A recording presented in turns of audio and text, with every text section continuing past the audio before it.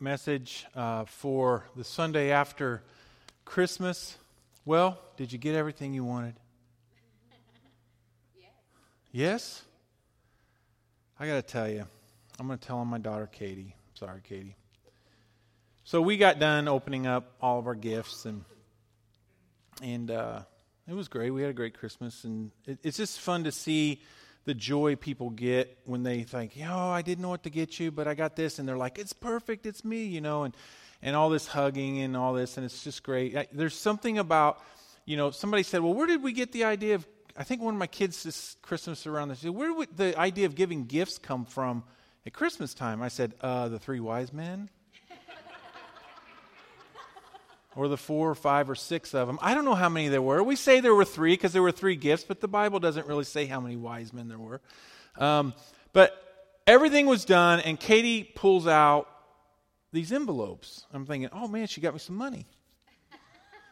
And, which I knew it couldn't be true because I bought most of her presents for her. But she's my 16-year-old, very deep thinker, feeler kid. And she proceeds to give us all handwritten letters that she'd written to each person in the family.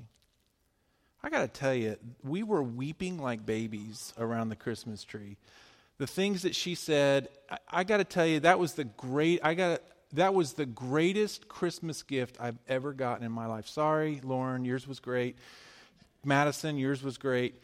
But there's just something about when you as a father or a parent, you don't see yourself the way your kids see you, but they see you better than you see yourself. There's a lot to say about that, and I just want to testify that to you.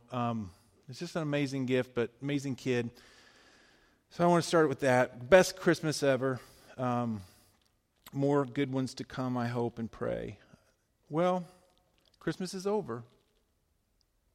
It's done. I know. We feel it, don't we? The holiday frenzy is gone.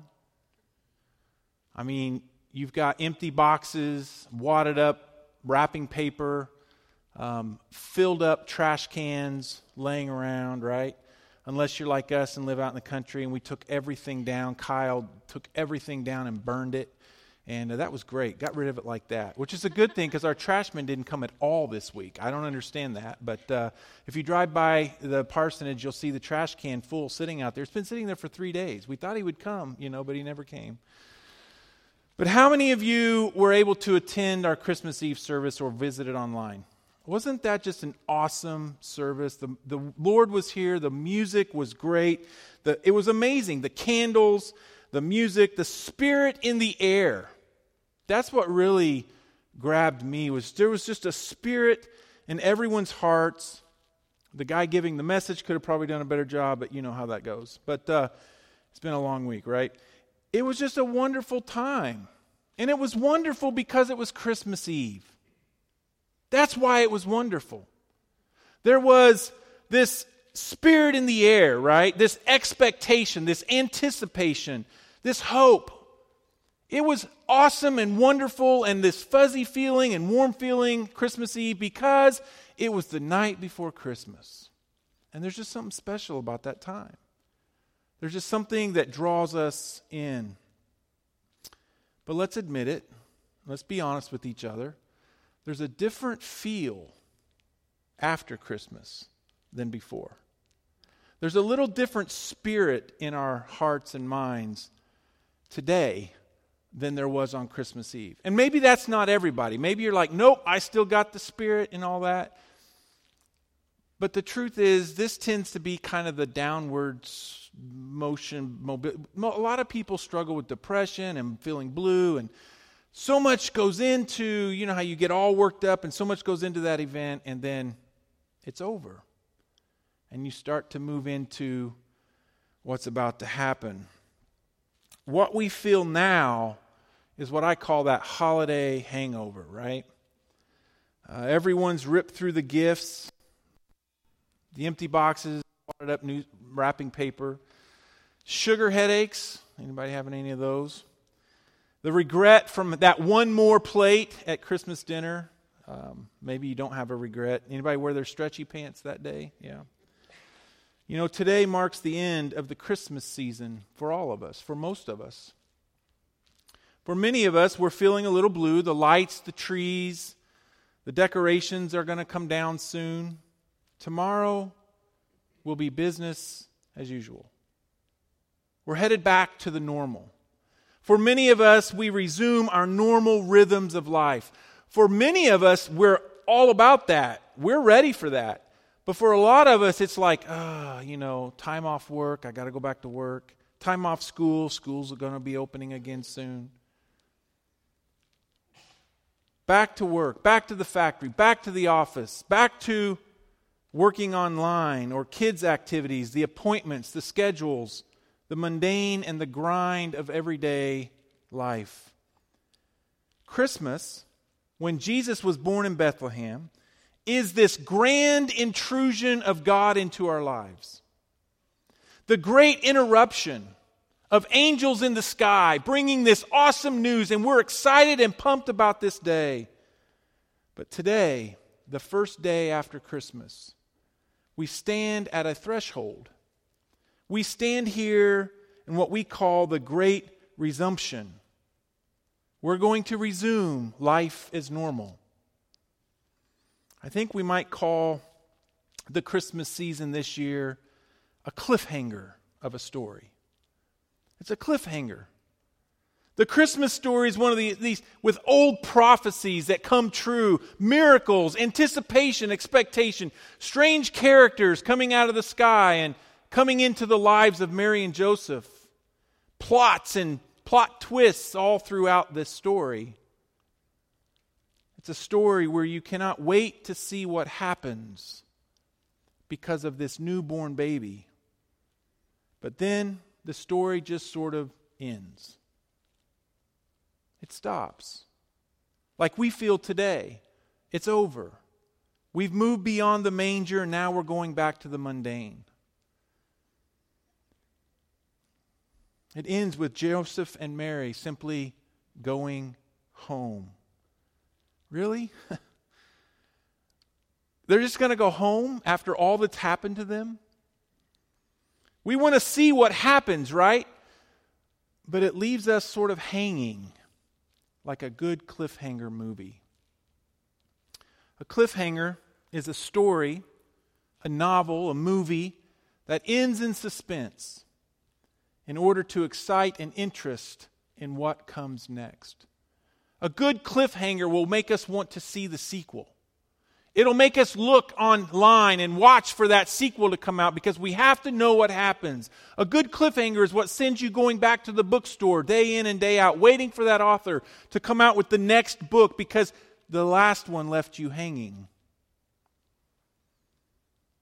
Our story of the Messiah's birth has ended, and there doesn't seem to be closure. What's this all about? There seems to be these loose ends around our Christmas story. So the story should have created in us this yearning, right? This manger scene, these angels, these wise men, Mary and Joseph, the virgin birth, this whole year of their life, this amazing story should be creating a yearning in us to see what comes next. Y'all should want to see the sequel. You should want to read the rest of the story. You should want to see the next movie. We should be on this Sunday asking, now what? Now what? I think one of my favorite but most frustrating cliffhangers of a series were the Lord of the Rings movies. I love those movies. I remember when they first came out. In the first movie, you had the Fellowship of the Ring and the explanation of this ring that was created by this evil being, that this ring was all powerful, and if he got a hold of this ring, he could destroy the world and overtake man and elf and all the creatures. And Frodo, along with his fellow ring bearers, set out on this journey to destroy the ring. And for the next few hours, there are all sorts of ups and downs, in and outs, excitement, plot twist, and then the story comes to an end. And the movie stops, and you're left hanging. They did not reach their destination. The ring still existed. They did not achieve their objective of the journey. You just don't know what happens. You have to wait for movie number 3 to see what happens. To see what happens to the ring bearers. This is a cliffhanger. And this is what our Christmas story is to us. The Christmas season is over. God has put on flesh. The miracle of the incarnation has happened. The God who has come into the world to be man and God. But now what? We're in that calendar year, that Christian calendar season of what we call the in-between time. That time between the manger and the new year, when we have time to reflect, when we have time to look forward, when we have time to process what has all happened in the Advent season so that we might move forward into this next season of our life in our world. Christmas is over and the new year has yet to come. Now what? What do we do with this newborn king now? Luke gives us this clue. Toward the end of chapter 2, in the next part of the story, we see Mary and Joseph doing something you might not have expected. They go back to life as normal, but with a different view of the future. And God sends people and circumstances for them to understand that even though their life is going back to normal after this miraculous birth, they can have a different view of their future. Probably a really good thing that God chose Joseph to be the father of Jesus and not me. I mean, can you imagine that last year of his life? I would have been, to Mary like, hey, let's go to Jerusalem and let's go to the temple and, let's hold this Jesus up and show everybody, hey, look, the Son of God. I'm the father of the Son of God. Bow, right? If it was me, I would have said, who needs this circumcision and this ritual cleaning and cleansing, and who needs this dedication to the Lord? I mean, here is the Son of God, the Messiah. We've been waiting for him. I would have started a whole new religion, a sweet baby Jesus religion. I mean, I would have done something foolish and stupid, right?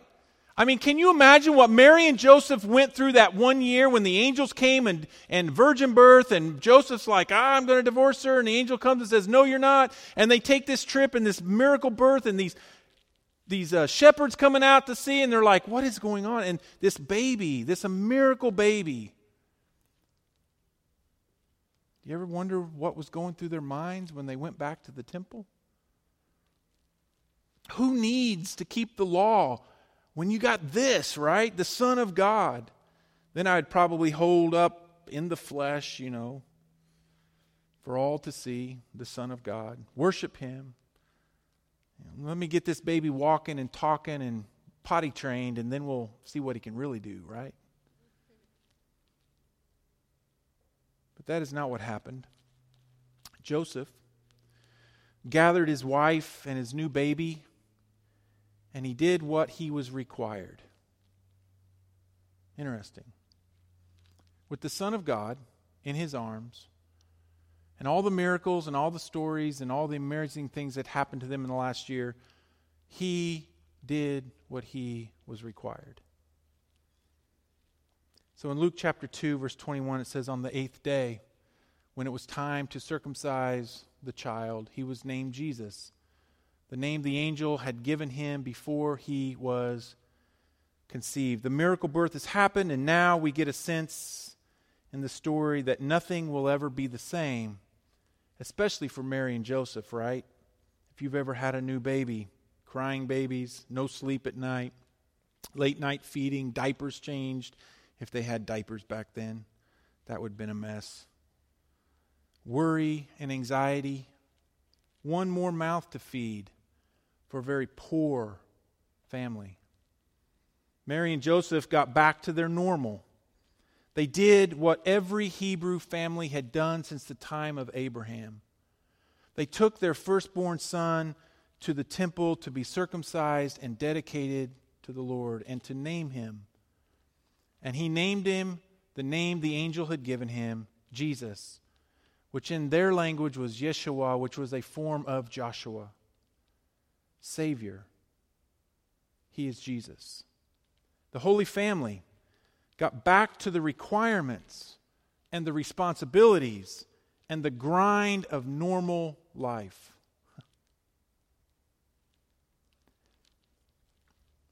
The mountaintop experiences, like the virgin birth of the Son of God, often become the memories we need for when we are back in the valley of the normal. The mountaintop experiences of Christmas Day and the celebrations and the worshiping and the bringing in the new Christ.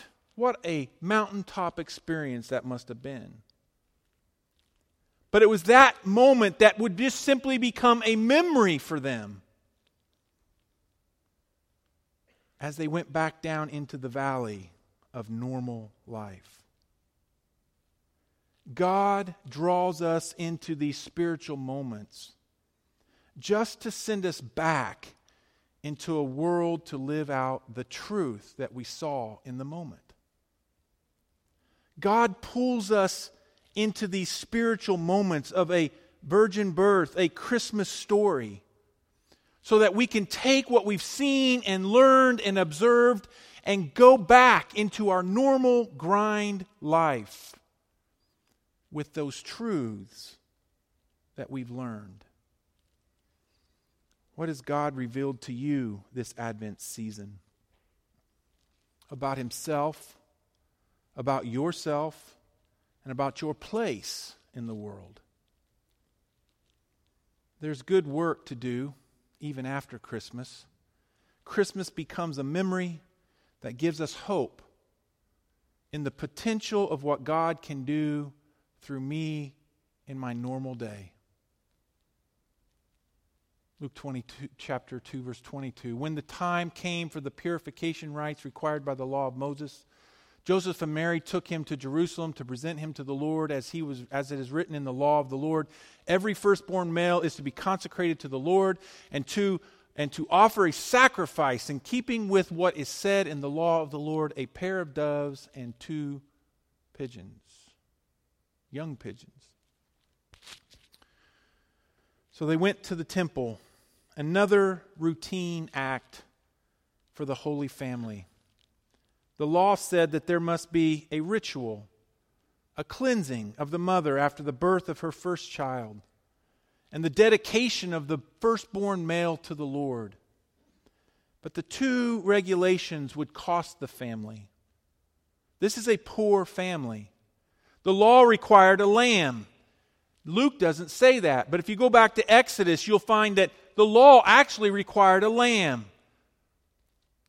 But Luke mentions a pair of doves or 2 young pigeons. It also required 5 shekels for the redeeming of the son, which is the dedication of Jesus to the Lord. However, the law also provided, in times of hardship, an alternative to a lamb.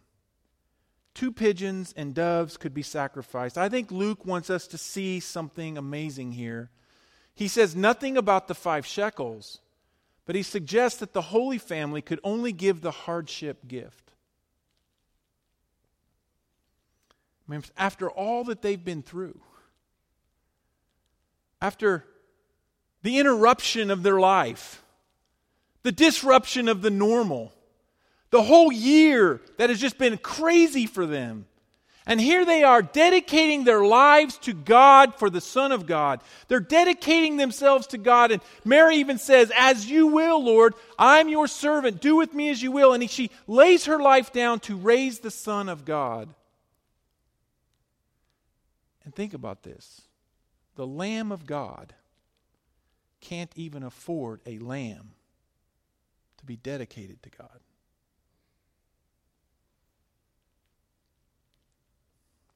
As you are in the in-between Christmas and not yet New Year's, as you begin to reflect and get resolutions for this next year, remember this. Christmas comes, but some things may never change. The miracle of Christmas did not change the family's status in the world. They're still two young parents, poor and insignificant to most of the world. They still are going back to Nazareth, that non-place in Galilee that one disciple said, "Can anything good come from Nazareth?" They still are these poor young parents of this incredible, remarkable baby. Their lives go on with little change, except now they have Jesus. And their perspective on life is different. We worry way too much about what God can do for us when He is actively working to do something through us. It would have been easy for Mary and Joseph to say, "Wait a minute, Lord, can't you at least provide a lamb? Do we still have to be poor? This is the Son of God, the King that you have sent as the heir of David's throne. Can't He live in Jerusalem? Can't you give us a little better situation here?" And sometimes we go to God wanting Him to do something for us. And what God's really wanting to do is something in us so He can do something through us.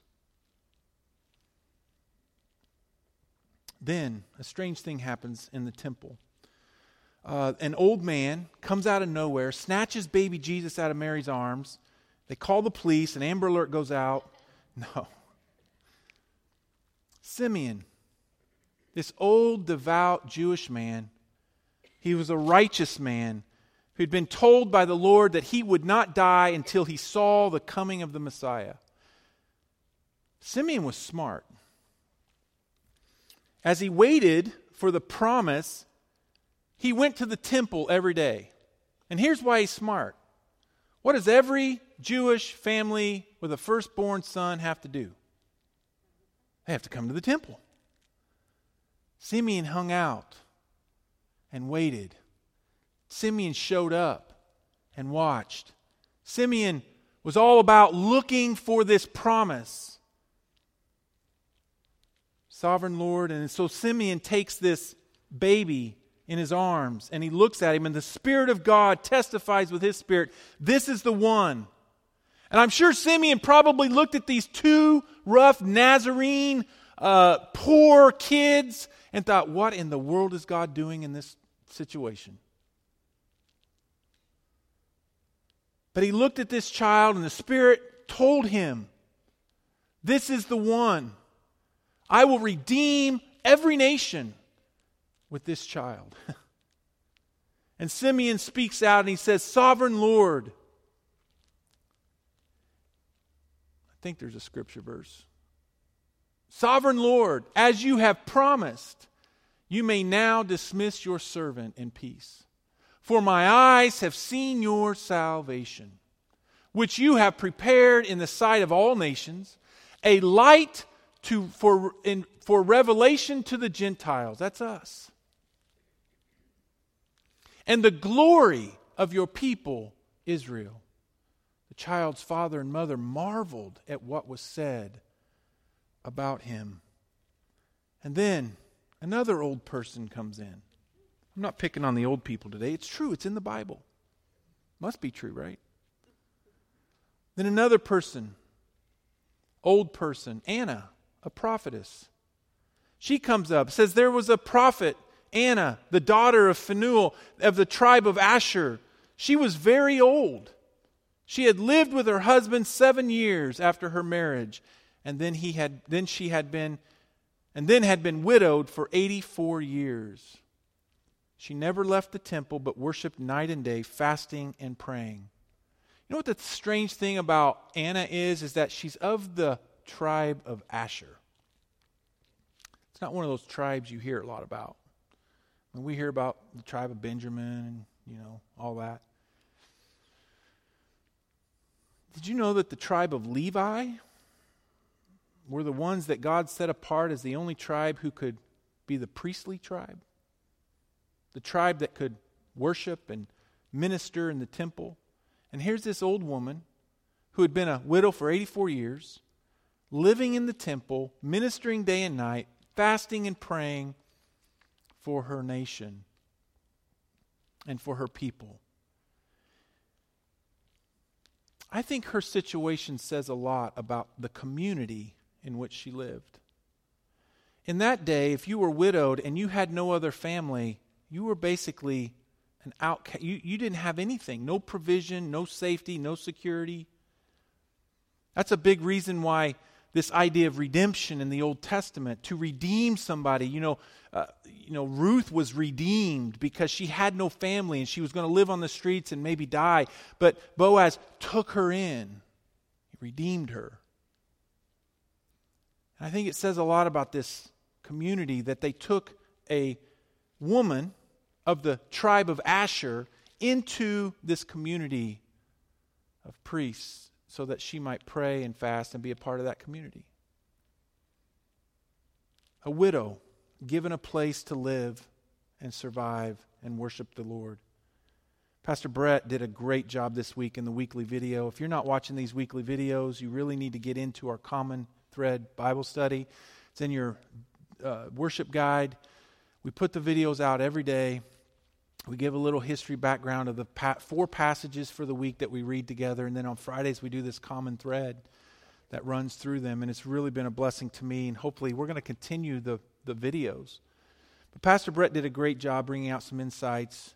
I think what Luke's doing here with Simeon, there's so many messages in the Simeon and Anna story. We could have went in a lot of ways.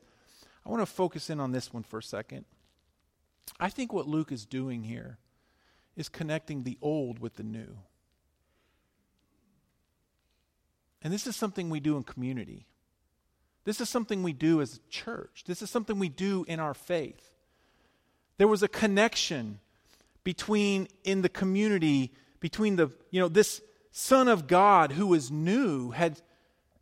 Luke was showing us how he's connected to this community that has a past, it has a present, and it has a future. And Jesus comes into this faith community, and his parents are doing what is required by that community under the law. Galatians 4:4, Paul says he came and he was born of a woman and born under the law. Even though he was the fulfillment of the law, he was still submitted himself under it and born under it. I think the community has this past, present, and future memories, promises, rituals, and expectations. It's in this scene that Simeon and Anna, we see God doing something new, but not really new. The new is actually God keeping an old promise. Simeon had a promise. The people of Israel and the world had a promise. An old promise that God kept on Christmas morning. And Jesus was being connected to that, the new connected to the old. Fred Craddock, who's a great preacher in his own right, said this: hope is always joined to memory. There, in the in-between of the birth and the hope of what is yet to come, that's that in-between space that we are. That is that cliffhanger. We are sitting in this time where we look back in memory of what we remember of the Christmas story, but we also have hope for the future because they're all connected. An old man and a woman celebrate the promise kept and rest in the hope of what's yet to come. So Mary and Joseph and Jesus head home, back to the normal life, back to their normal play, their work, the stress, the hardship of life. But this time I think they go into their normal with a different perspective. When Joseph and Mary had done everything required by the law of the Lord, they returned to Galilee, to their own town of Nazareth, and the child grew and became strong. He was filled with wisdom, and the grace of God was on him.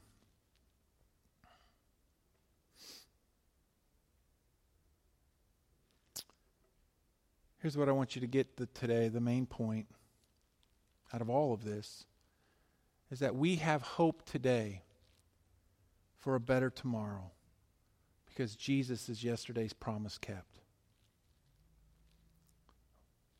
in all of this story, Mary and Joseph heading back to their normal life.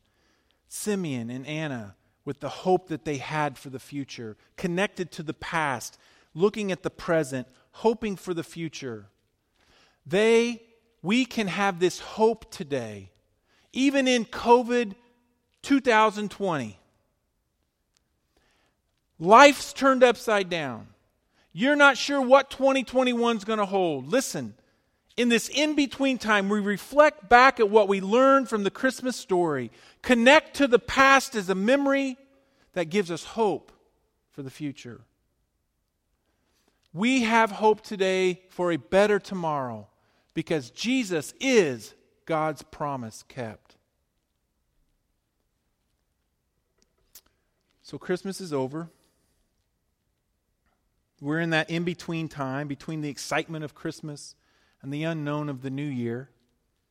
This is the week we reflect and we make resolutions.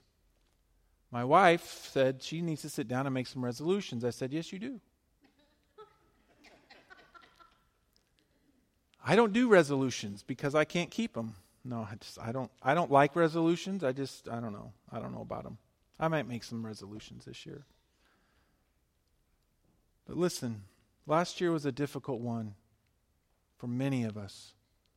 A lot of us. Some of you know people that you've lost. Some of you have lost your jobs. You've lost your sense of security, financial struggles, not to mention the emotional, physical, spiritual weight of 2020. We're all about done with it, right? I mean, aren't we all about done with 2020? It's just been a crazy year. It's been a difficult year. But listen, we, Jesus people, are a people who look to tomorrow with hope because of what happened in Christmas. We, Jesus people, are a people who look to tomorrow in hope. Why? Because of Jesus. We know tomorrow can be better than yesterday. The gospel is still powerful. It reaches every person that comes in contact with it. It's good news for the broken. It's good news for the lost. It's good news for the oppressed. It's the greatest news for a sinner like me. That God would come and dwell with us and provide a way for us to be in relationship and at peace with Him. Christmas is an old promise kept by God. Simeon and Anna got it as he held that baby in his arms and he had this hope for the future. God had come to be with them, and that makes all the difference. We can have hope today for a better tomorrow because Jesus is yesterday's promise kept. You can say that this year is a cliffhanger. It definitely needs to end now. And we definitely have a desire to see the sequel, hoping that it's better than the first. As you go into this new year, be strong, be courageous, be hopeful. Go in Jesus' name. Go back to your normal. Go back to your jobs. Go back to your schools. Go back to your neighborhoods. Go back to your families with hope, with good news that God is with us in whatever we face. I can say that not every circumstance in your life will change this year. It didn't change for Mary and Joseph. But I can say with confidence that Jesus is building His kingdom. It is the sequel, and it's in production. And He has invited you and me to be a part of this great story of what God began in Jesus, continues today to bring His kingdom to earth as it is in heaven. You can be in the sequel. The Christmas story. We are the main characters, you and me.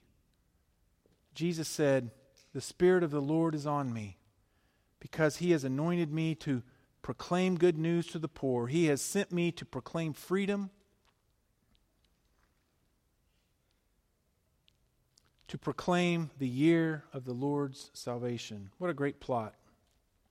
What a great plot. So this is how you should spend your in-between time this week. Reflect on God's promise to keep the Christmas story alive while you resolve to follow Jesus. Obey His call to go with hope to the places.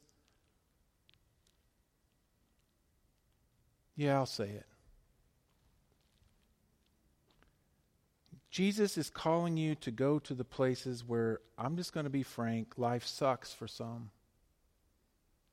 And you know what He's calling you to do? To help it suck just a little less. I know. I don't know. Maybe I should use a different word. I don't know. Kind of gets the point though, right? Some people are just, they need this good news. Let's pray this morning. Our Father, we come to you, and we're going to close this service today, and we're going to go home. And this year's been a cliffhanger. Christmas is a cliffhanger. But we are actively jumping in to the sequel as characters in the story that you've invited us to be in. We're going to go, Lord, and we're going to make a difference this year. We're going to help those in prison be free. We're going to share the good news of the gospel. We're going to make people's lives better. We're going to go into this next year hopeful that you go before us. You go with us. We're going to hold on to this memory of Christmas. But we're going to look forward in hope for all the good things that are going to happen. I thank you, Lord, for bringing us through this year. I thank you for keeping us safe. I thank you, Lord, for all the good things that are happening with the science and the medicine and our medical workers. And we're thankful, Lord. We know that you're part of that. We give you glory for it. But this year, Lord, we just pray that you continue to make us one. In Jesus' name we pray these things. Amen. Amen. Well, God bless you, and go into the new year hopeful. All right? You're all dismissed.